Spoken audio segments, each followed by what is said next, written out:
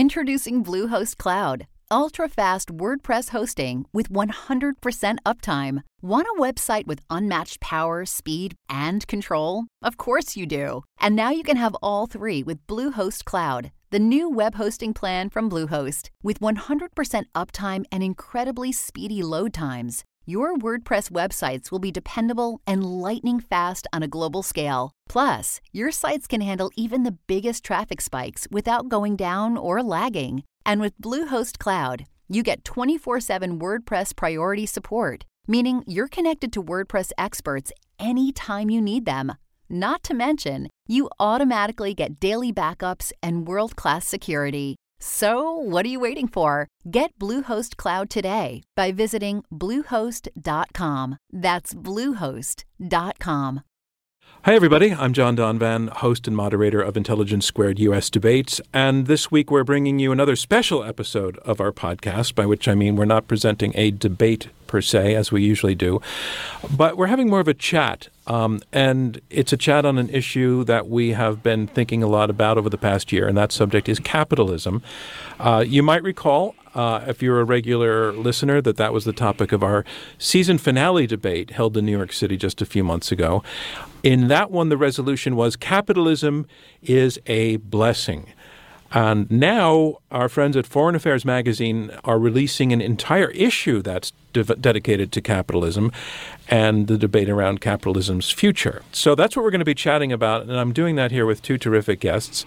Katherine Mangu-Ward, who was part of that debate and is the editor-in-chief of Reason Magazine, which is a prominent libertarian intellectual journal. And Katherine, you debated for the resolution, Capitalism is a Blessing, in that one. So thanks very much for coming back for a second round of conversation. Thanks for having me back. And our other guest, the noted and notable Joseph Stiglitz, who is a Nobel Prize-winning economist. He's a professor at Columbia University, which is where we're actually taping part of this debate.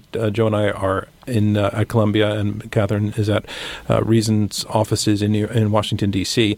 And Joe, you've just published a featured article in Foreign Affairs Magazine, the title of which is "The Starving State: Why Capitalism's Salvation Depends on Taxation." And we're going to be talking about some of the content of that article, but the first thing I want to do is thank you for joining us to have this conversation. Nice to be here. And I'm going to say this twice in the debate, in this conversation. I'm sure we'd love to have you come debate with us sometime, because, I mean, Katherine, you would say it's a pretty invigorating experience to be on the Intelligence Squared stage. I had a tremendously good time. I don't know if I can say the same for my opponents, who were brutally annihilated by my wit and on point. Yeah, I'm so glad that you're so unbiased in that point of view as well. No, that was an objective evaluation. No, it was a great time. I really enjoyed it. So on the night of that debate, one thing that we talked about is the reason for us doing it at this time in the context is that we're in a time when the relatively rock solid, relatively unquestioned faith that the American public has in capitalism and its ways and its tenets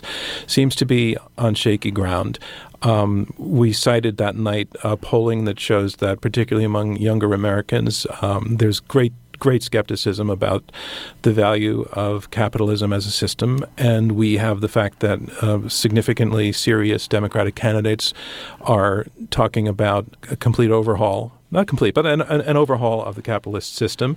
And our question on that night was, is this valid or not? But what I wanted to talk to you about, both of you about now, is why are we in this period of questioning about capitalism? And Joe, why don't you take the first crack at that? Well, I would say the reason that there's such questioning is that capitalism, in the way that we have it, has not delivered for very large fractions of Americans. And I emphasize in the way we have it.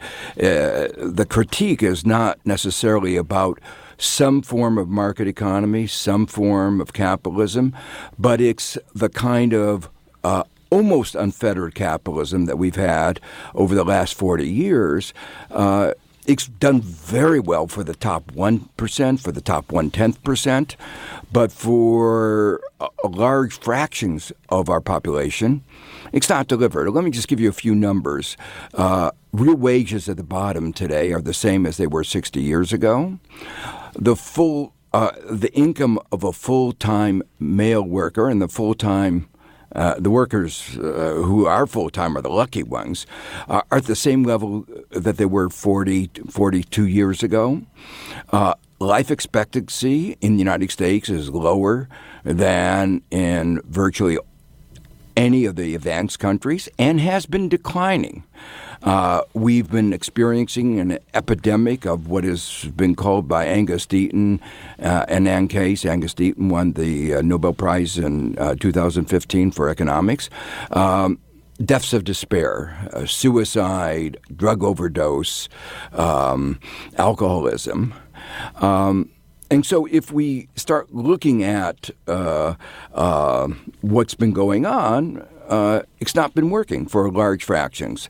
And then you start looking underneath the surface and you see other problems.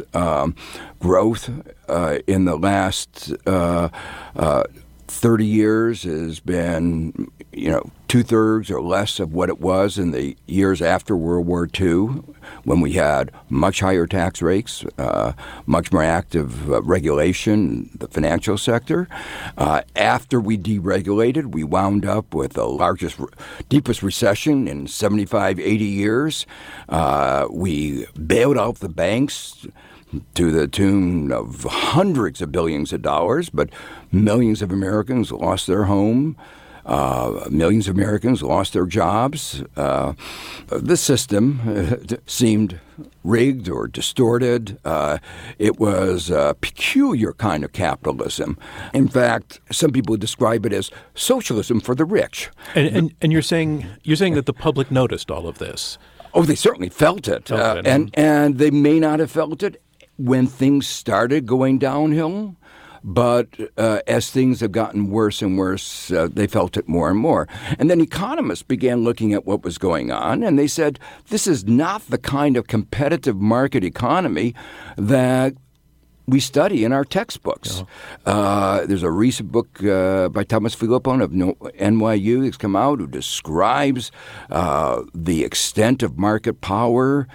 This has now become a very consensus view among economists that we don't have a competitive economy in very important sectors of our economy. Well, let me break in to bring Catherine into the conversation. So, Catherine, my starting question is, why have these doubts crept in among the body politic about capitalism? And Joe's argument is that it's not working very well right now. Now, in the debate that you took part in back in November, you were not assigned the role of defending the capitalism that we have now. You conceded there were problems. You conceded for example, there was always going to be crooks and liars and cheaters. Your argument then was that on the whole, compared to all other systems, over the long term, free market capitalism system of voluntary participation, a world where you said where people thank each other for transactions in which both people gain, that's the best system on the whole. However, we're asking a different question right now. Not is it the best system compared to all others, but I'm really asking you, why has it started? Why have doubts begun to creep in such significant ways into the body politic? I mean, as always, and I think probably annoyingly for listeners to these conversations who hope for immediate first blood, I'll start by agreeing, which is just to say, there actually is one of the most serious problems with modern capitalism is that it's welfare for the rich. I agree with that characterization. The cronyist aspects of crony capitalism weigh very heavily on my mind, and I think weigh heavily on many people's minds, and more so recently. I think that the rise of concern with student debt is a big part of that, as well as the housing crash. And I think that the question that should be asked from there isn't quite always the one that comes naturally to mind. So when we see big government and big business working together, people are inclined to be generous, or I would say modern Americans are inclined to be more generous to government than they are to big business. I'm not inclined to be generous to government at all. But I think even if you are not of a libertarian persuasion, as I am, you could simply say one possible solution to cronyism isn't to give government more power to thereby kind of restrict or minimize the damage that can be done by corporations, but the reverse, that the government is actually too powerful, that the game is too high stakes to have control of the state, and that corporations aim for that, and failing that they do something that Joe documented very nicely in his foreign affairs piece, which is they engage in arbitrage between jurisdictions. They look for a more hospitable state to house their corporate headquarters, or to take their profits, or to the people who benefit to personally retreat. And so my question is always, well, what can we do to reduce the appeal of co-opting the state? What can we do to take away the incentive of rich people to become powerful people or to buy them? So I want to get into those differences, and it's totally fine. By the way, I'm not looking for blood on the floor in this conversation. If maybe I was just projecting. No, I'm really not. I mean, that's kind of not the Intelligence Squared thing. Is we really would like to shed light, if it's at all possible and when it's possible. But it does sound as though both of you are saying we're in a period of capitalists behaving badly, and that needs to be addressed one way or the other. And Joe, in your article, you are arguing more for some solution coming through the government and through taxation specifically. And Catherine is definitely saying that she would like to find alternative ways to do that. So make the case, as you do in the article, for the fact that taxes essentially aren't high enough as a percentage of GDP, should be higher, or should be allocated in different ways. Well, it begins with an understanding of why we need collective action, that working together we can do more than we can working separately. We all understand that in the context of national defense. Nobody says we all should have our own army. At least most people don't think that. And economists refer to those as public goods. But over the years, we've understood that there are a lot more things that need to be provided collectively. Basic research. Everybody benefits from the internet and or DNA. I'm alive. The advances in research have really, and no private guy is going to be able to afford. And if they do afford it, they're going to try to make sure that information is enclosed and not used to the extent that it could be for the benefit of society. So there are a whole range of areas where you need collective action, and especially if you think of what you mean by a fair society, where a kid born from poor parents has an equal chance of getting ahead, or at least a reasonable chance, not equal, but at least a reasonable chance of getting ahead. So we have to have public education in some form, support for education of the poor. So there are a whole collection of these things. We have to respond to climate change. If we don't stop companies from polluting, we're all going to suffer the consequences. So you need collective action to provide for public goods, to regulate us, regulate people from acting badly. You actually need collective action to make sure that markets work. And collective action you're using as a synonym for government? No, I'm not. Oh, okay. It's a broader set of collective action. Uh-huh. When workers get together for collective bargaining, that's a kind of collective action. Mm-hmm. When you have class action suits by those who have been injured by companies, that's a kind of collective action. But among the most important areas of collective action is the government at all kinds of level, local, state, national, international level. And that requires resources. And there's always going to be debate about the right amount. Are we too little or too much? And I think it's pretty clear that right now we have a deficiency in the provision of these basic services that only government can provide. Again, could you count off what basic services? Because I want to take that question to Catherine. Health. Education. Education, infrastructure, basic research, protecting us against climate change, other environmental effects, so and protecting us against monopolies. The monopolists are not going to say, it's very nice for us voluntarily, but you don't expect that from the monopolists. And in fact, that's why a inevitable part of the check against the abuses of capitalism are strong democracies. And, I agree, it's really hard to get it right. And we haven't gotten it right, but some countries have done better than we have. Catherine, Joe's point that there are deficiencies in certain services that he's arguing should be available to the public: education, healthcare, infrastructure, anti-monopoly legislation, I suppose. His argument being, first of all, these deficiencies are there; they're real; they're not solvable any other way but by getting government involved. What do you make of that argument? I would agree with the first bit and not the second. I think which is the second and which is the first? That is to say, those problems are real. Those problems are, of course, real. The provision of education and physical safety and physical well-being are the central concerns of society. The idea, though, that government is either uniquely well-suited or doing a particularly good job in any model out there in providing those things is the place where I would take issue. I think you could equally say that the state is a monopoly, many have, and that it, like many monopolies, is subject to abuse, and that the check on the abuses of the state are strong markets, and that's the place where I want to go. In Joe's article in Foreign Affairs, it's framed as the state is starving, and as I was reading, one thing occurred to me is that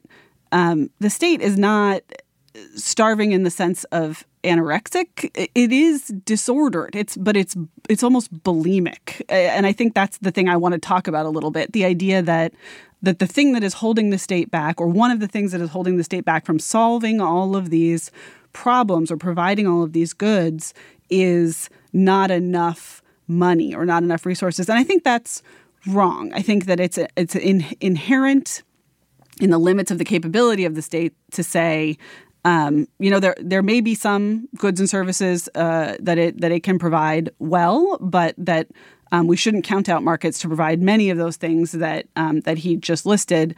And the place I would refer your readers is just to look at a chart that has been out there floating around for the last few years that just looks at the changes in prices of goods over the last couple of decades. And you see that the real prices of goods like TVs and household furnishings and toys and cars have all become more affordable, whereas the prices of things like hospital services, college textbooks and tuition, medical services, those have all become much more expensive. And I think it's pretty clear to my mind that the things that have become more expensive have in common is that the government is highly involved in those sectors of the economy. And so I guess I would want you, Joe, to talk about that a little bit. What is the evidence that if we gave the state more resources, it wouldn't screw everything up? Well, first, let me make clear that the limitation of government is not just lack of resources. If you have the big monopolies saying, don't regulate us, don't curb our monopoly power, and they go to Congress and tie the hands of the Federal Trade Commission or the Justice Department, obviously it's not money that is stopping us from curbing monopoly power. It's something else. So I agree, and that's why the agenda of democratization is very much a complementary agenda to what I've talked about.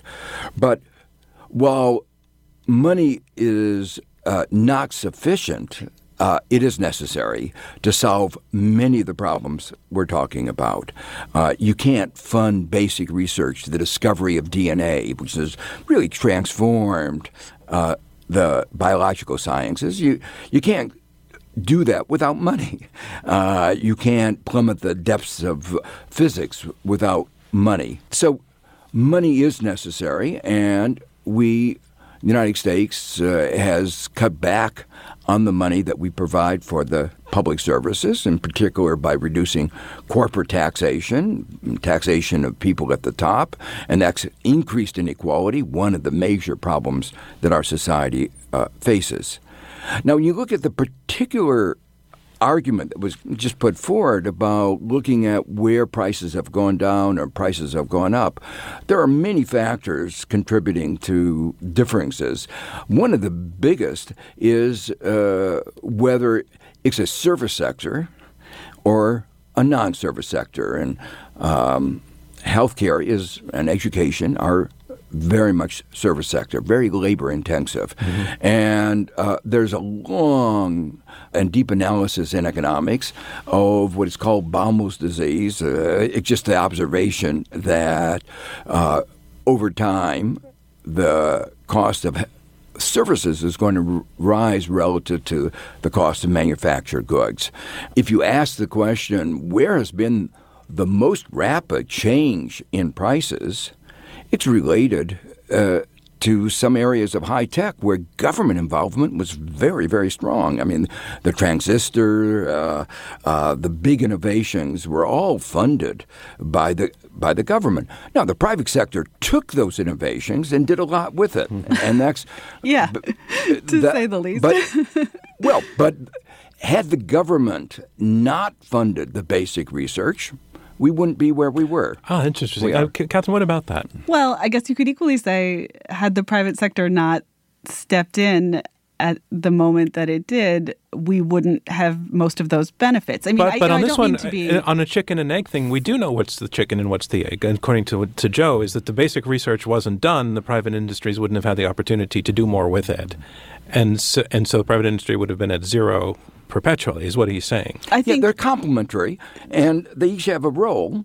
And we've been starving the public sector, and the result of that is the private sector won't be able to do what it otherwise could have done. And that's really the issue here, that you need a balance, and we've gotten off balance. All right, Catherine, go for it. Right. I mean, I think that is the issue, but I would say the off balance is in the other direction. And again, I want to come back to this question of, well, what do we mean by starving in this case? Because in the foreign affairs piece, you say tax revenues paid to all level of government have shrunk by 4% of national income over the last 2 decades. The raw dollar figures are still up, and also revenues do not actually tell the whole story, right? Because unfortunately, I think both of us would agree, the government is currently spending a great deal more than it's taking in. Governments at all levels are spending a great deal more than they're taking in.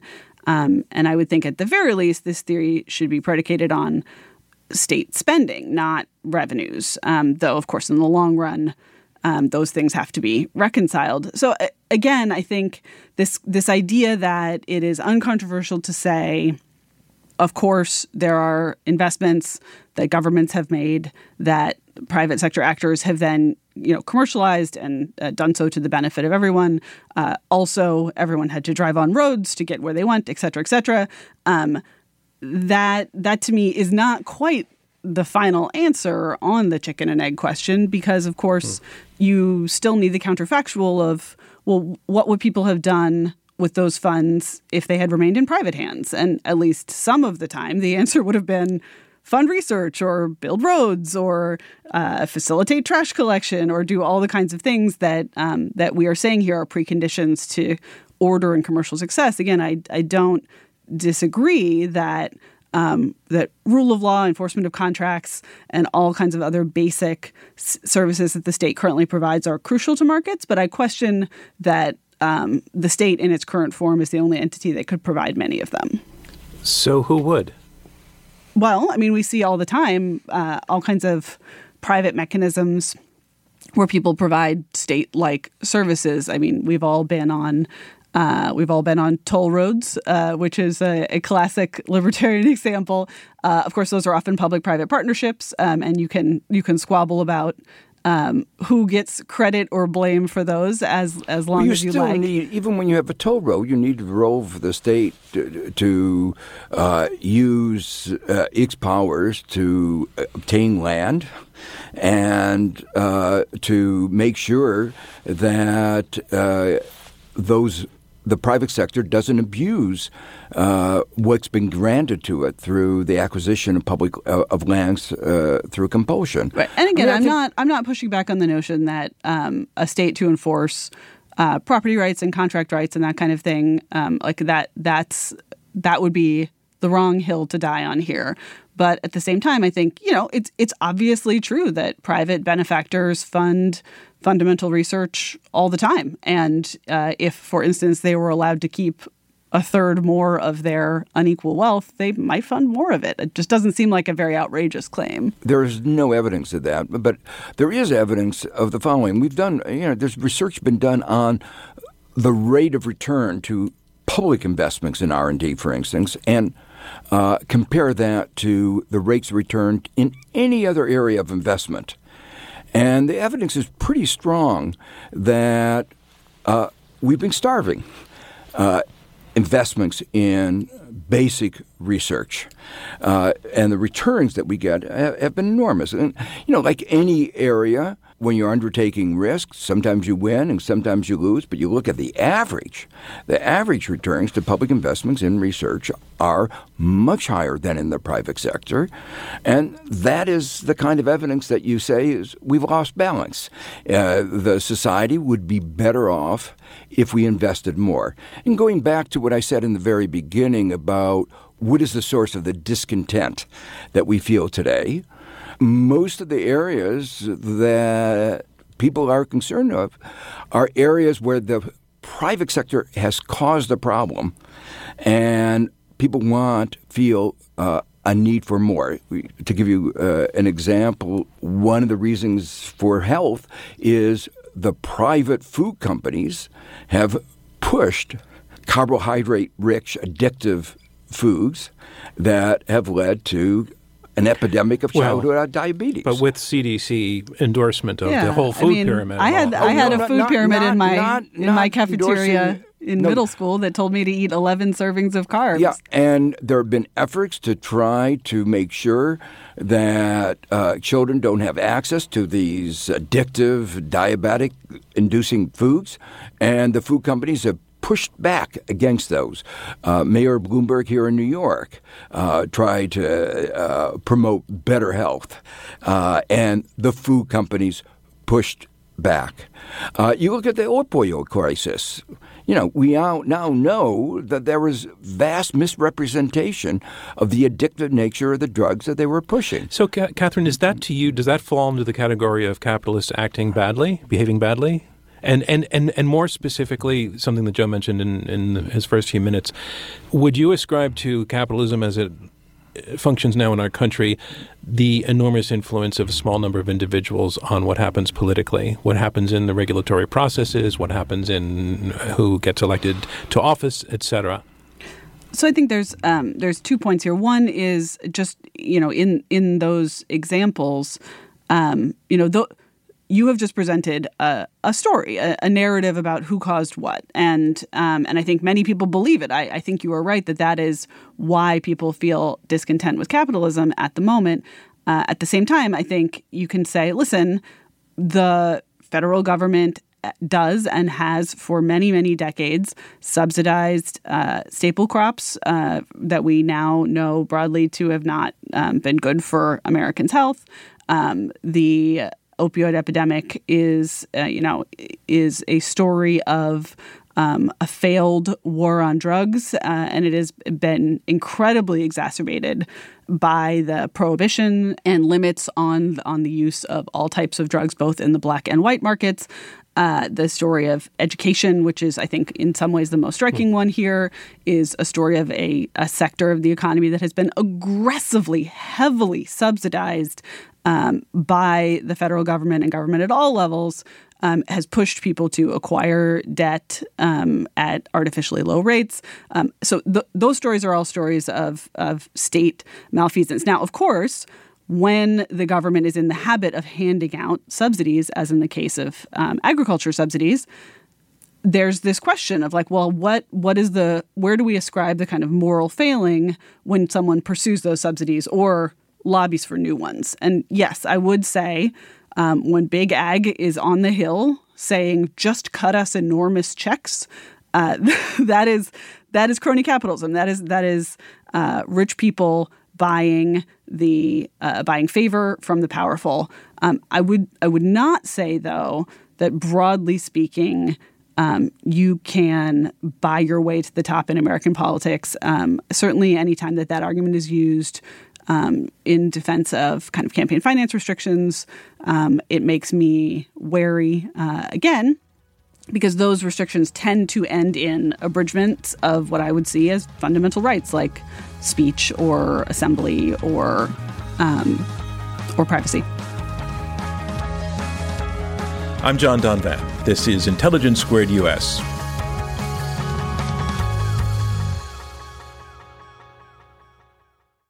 I want to transition to a little bit of a discussion about the experiment that maybe you won't agree that there was an experiment launched, but with the Reagan administration, 1980, President Reagan comes to office, inspired and formed by the work of Milton Friedman, University of Chicago economist, whom you praised during our debate. You praised on our stage, and you often praise Catherine as the guy who came up with the intellectual foundation for getting it right. And when President Reagan came to office, again, the reason I'm not saying you might agree it's a perfect experiment is it's not a perfect world, and there were lots of compromises with Friedmanism. But basically, President Reagan wanted to put into effect a system with much lower regulation, much lower taxation, much more freedom for individuals and individual corporations to throw off some of the fetters of government. Do you think that experiment got a fair run? Catherine, and how do you think it turned out or is turning out? I would say as the years between Reagan and the present elapse, his reputation seems to be declining among fans of free markets. I don't know if that's too small of a trend to signify much, but for one thing, Reagan absolutely did do many of those things. He also increased spending overall. Much of that went to the defense budget, which, I would say is you're probably not going to find too many people saying, gosh, we should have spent less money on defense during the Cold War. But the fact is that the sort of the Friedmanite case, if you want to call it that, or just a more general pro-market and small government case, asks not only that tax rates be cut, but that spending be cut commensurately, that the size and power of the state is not measured only in taxes and regulations, but also in what it extracts from people's paychecks, or what it spends in people's lives. And so that is certainly an asterisk on the Reagan legacy. Mm-hmm. But you can also just ask that question about what's going on in the economy right now, mm-hmm. which, I am not a fan of Donald Trump. I don't think that he is executing a rational and well thought out economic policy. And yet the economy's pretty good by many people's estimations, certainly, and by many measures. And so there's a real question of, well, are we just waiting for the bill to come due on these policies, or is there something to the idea that cutting taxes leads to growth, which is valuable? Can I come in? So, my view as an economist is the economy is not great unless you're in the 1% or the 1/10 of 1%. GDP. Trump promised that 3%, 4%, 5%, 6% economic growth. Growth has been going about 2%. And what's astounding about that is how low that number is, given that we are having a massive fiscal stimulus. We're going to have a $1 trillion deficit this year, the largest peacetime deficit when we're not in a recession. Again, you don't get any disagreement from me on the deficit question. The point I'm making is he tried to hypercharge the economy in an unsustainable way. And what do we get? 2%.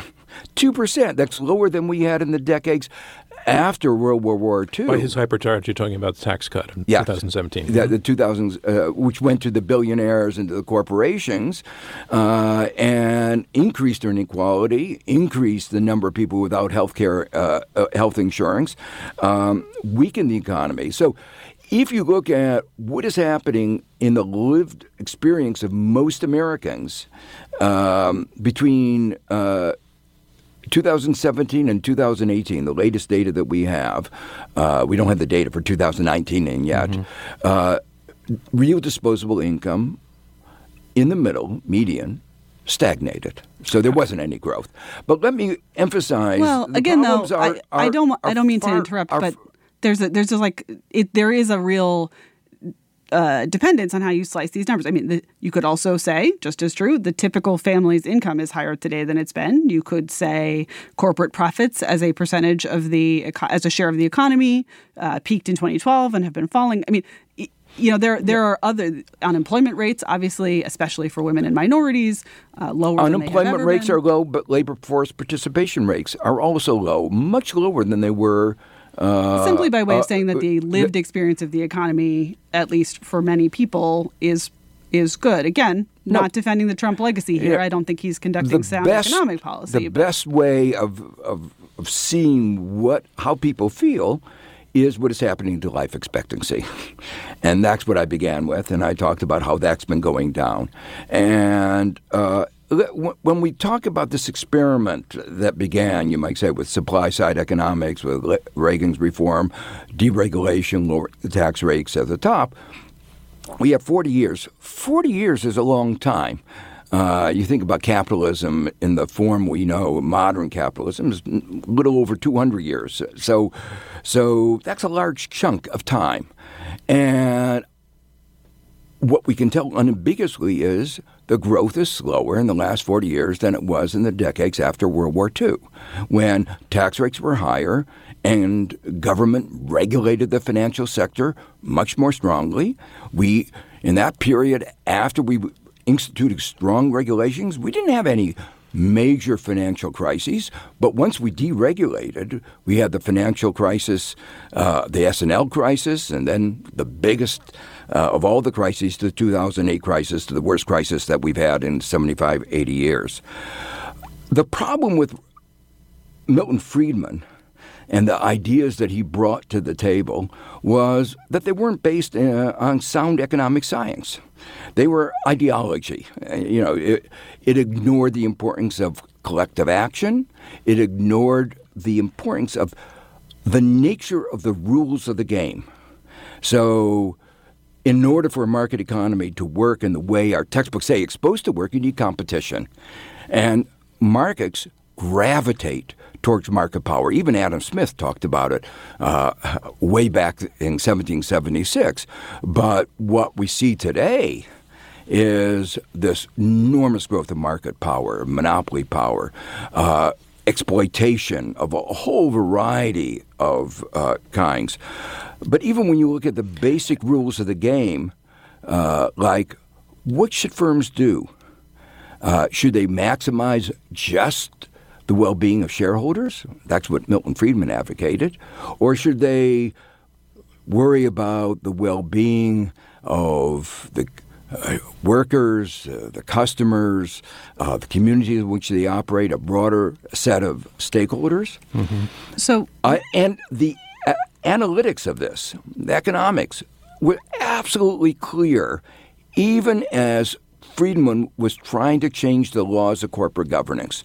Shareholder value maximization does not lead to societal well-being. And the really interesting thing is that in the last few months, even our corporate leaders have now agreed on that proposition. Oh, the Business Roundtable. The Business Roundtable. The vast majority, all except a few, said shareholder value maximization is not been serving America. Do you not think that was a public relations move as opposed to a sincere impulse? Both. It was both. I think among some of them, it was a PR. I think they were sensitive, though, to the point that our conversation began, that more and more Americans think that the rules of the game as set up in the Reagan experiment and the decades after that have not been serving most Americans. Catherine, you've been very patient in the last few minutes because I know you've been trying to break in and you're not in the same location as us. So I want to give you possibly the last word to say what you wanted to say, but I also have a question for you to launch it. Can you be a progressive capitalist and still be a capitalist?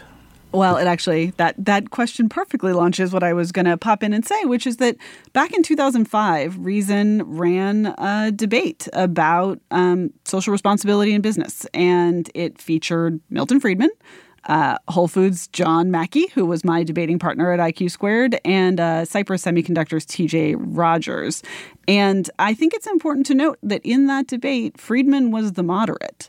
This portrait of Friedman as someone who says you simply maximize shareholder value and call it a day is somewhat complicated by his comments in this 2005 debate, which is well before this. Maybe he learned that he was wrong. Well, unusual for Milton, but maybe fact, he does learn. What we saw in this debate is John Mackey saying what he says everywhere and always, which is that there is a doing well by doing good, putting customers first, putting stakeholders first, and that his success is proof of that model. I don't think anyone would say he's not a capitalist. He certainly is, and yet. You can certainly offer a more subtle version, but it was even Friedman's contribution. He both says, listen, I think the best outcome broadly will be if capitalists try to make money for their shareholders. The system is set up in such a way that if everyone follows those incentives, it tends to benefit people and all people, including customers, the most. He still stands by that, but and you think that's true of Purdue Drug Company as a push to opioid? Again, I think the places where that proves as they push the diabetic the places foods. Where that proves untrue, I think, are typically places where the finance sector, as it pushed market mechanisms dangerous have been financial products, distorted, the coal companies as they tried to destroy our environment, government intervention. And but yes, in conclusion, I think that there really is work to be done on capitalism. I absolutely don't disagree, and I think places where capitalists are colluding with government, as we nothing sends chills up my spine more than seeing Mark Zuckerberg face a panel of congressmen and say, "I would love to work with you." That is not going to end well for consumers, and I will put my marker down now that if that is what we are looking at in terms of a future where we have more regulated markets that are more responsible, it's not going to work. But I think there's an alternate model in which we make more space for free action, we shrink the size of government, and we let capitalists and entrepreneurs contribute to society in their own way, where we get much better outcomes than we have now. Okay. I said at the beginning this was not going to be a debate. It's going to be a chat, and it has been a chat, but I can see the potential here. One more time, Joseph Stiglitz, I would love it if you could come debate on our stage sometime. Okay. It would be terrific. Take your moment. That was good. Good pitch. And Catherine, we would love to have you back. I want to remind our listeners to this podcast that Joe Stiglitz's article is in the current issue of Foreign Affairs magazine. Its title is "The Starving State: Why Capitalism's Salvation Depends on Taxation." And Reason magazine is always out there online and on newsstands in real physical form, edited by Catherine Mango-Ward. Catherine, thanks so much for joining us. Joe Stiglitz, it's been a pleasure to have you here. Thank you. And I'm John Donvan. Thank you for tuning into this episode of Intelligence Squared US. You can get the latest on our upcoming live debates and new podcasts and more by subscribing to our announcements by visiting iq2us.org. That's IQ, the number 2, us.org. I'm John Donvan. Once again, thanks for joining us, and we'll see you next time. This is the story of the one. As head of maintenance at a concert hall, he knows the show must always go on. That's why he works behind the scenes, ensuring every light is working, the HVAC is humming, and his facility shines. With Grainger's supplies and solutions for every challenge he faces, plus 24/7 customer support, his venue never misses a beat. Call quickgrainger.com or just stop by. Grainger, for the ones who get it done. you.